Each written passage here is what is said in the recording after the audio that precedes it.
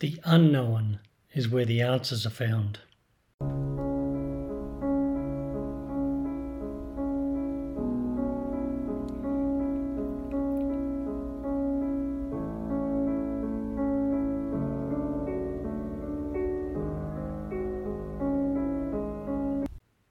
Chapter 8, Virtue, through the practice of right action.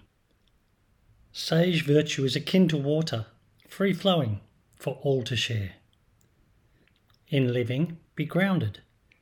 In thought, be simple. In conflict, be even and generous. In governing, avoid control. In work, embrace all with enjoyment. In company, be fully present. Simply put, be your true self. Practice 8. This week, pay attention toward words and actions. Cease complaining. Be virtuous with words and actions while being drawn toward your future. Openly share with all without expectation of return.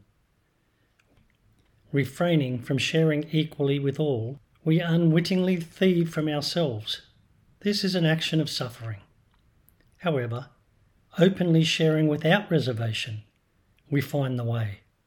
Or perhaps the way finds us.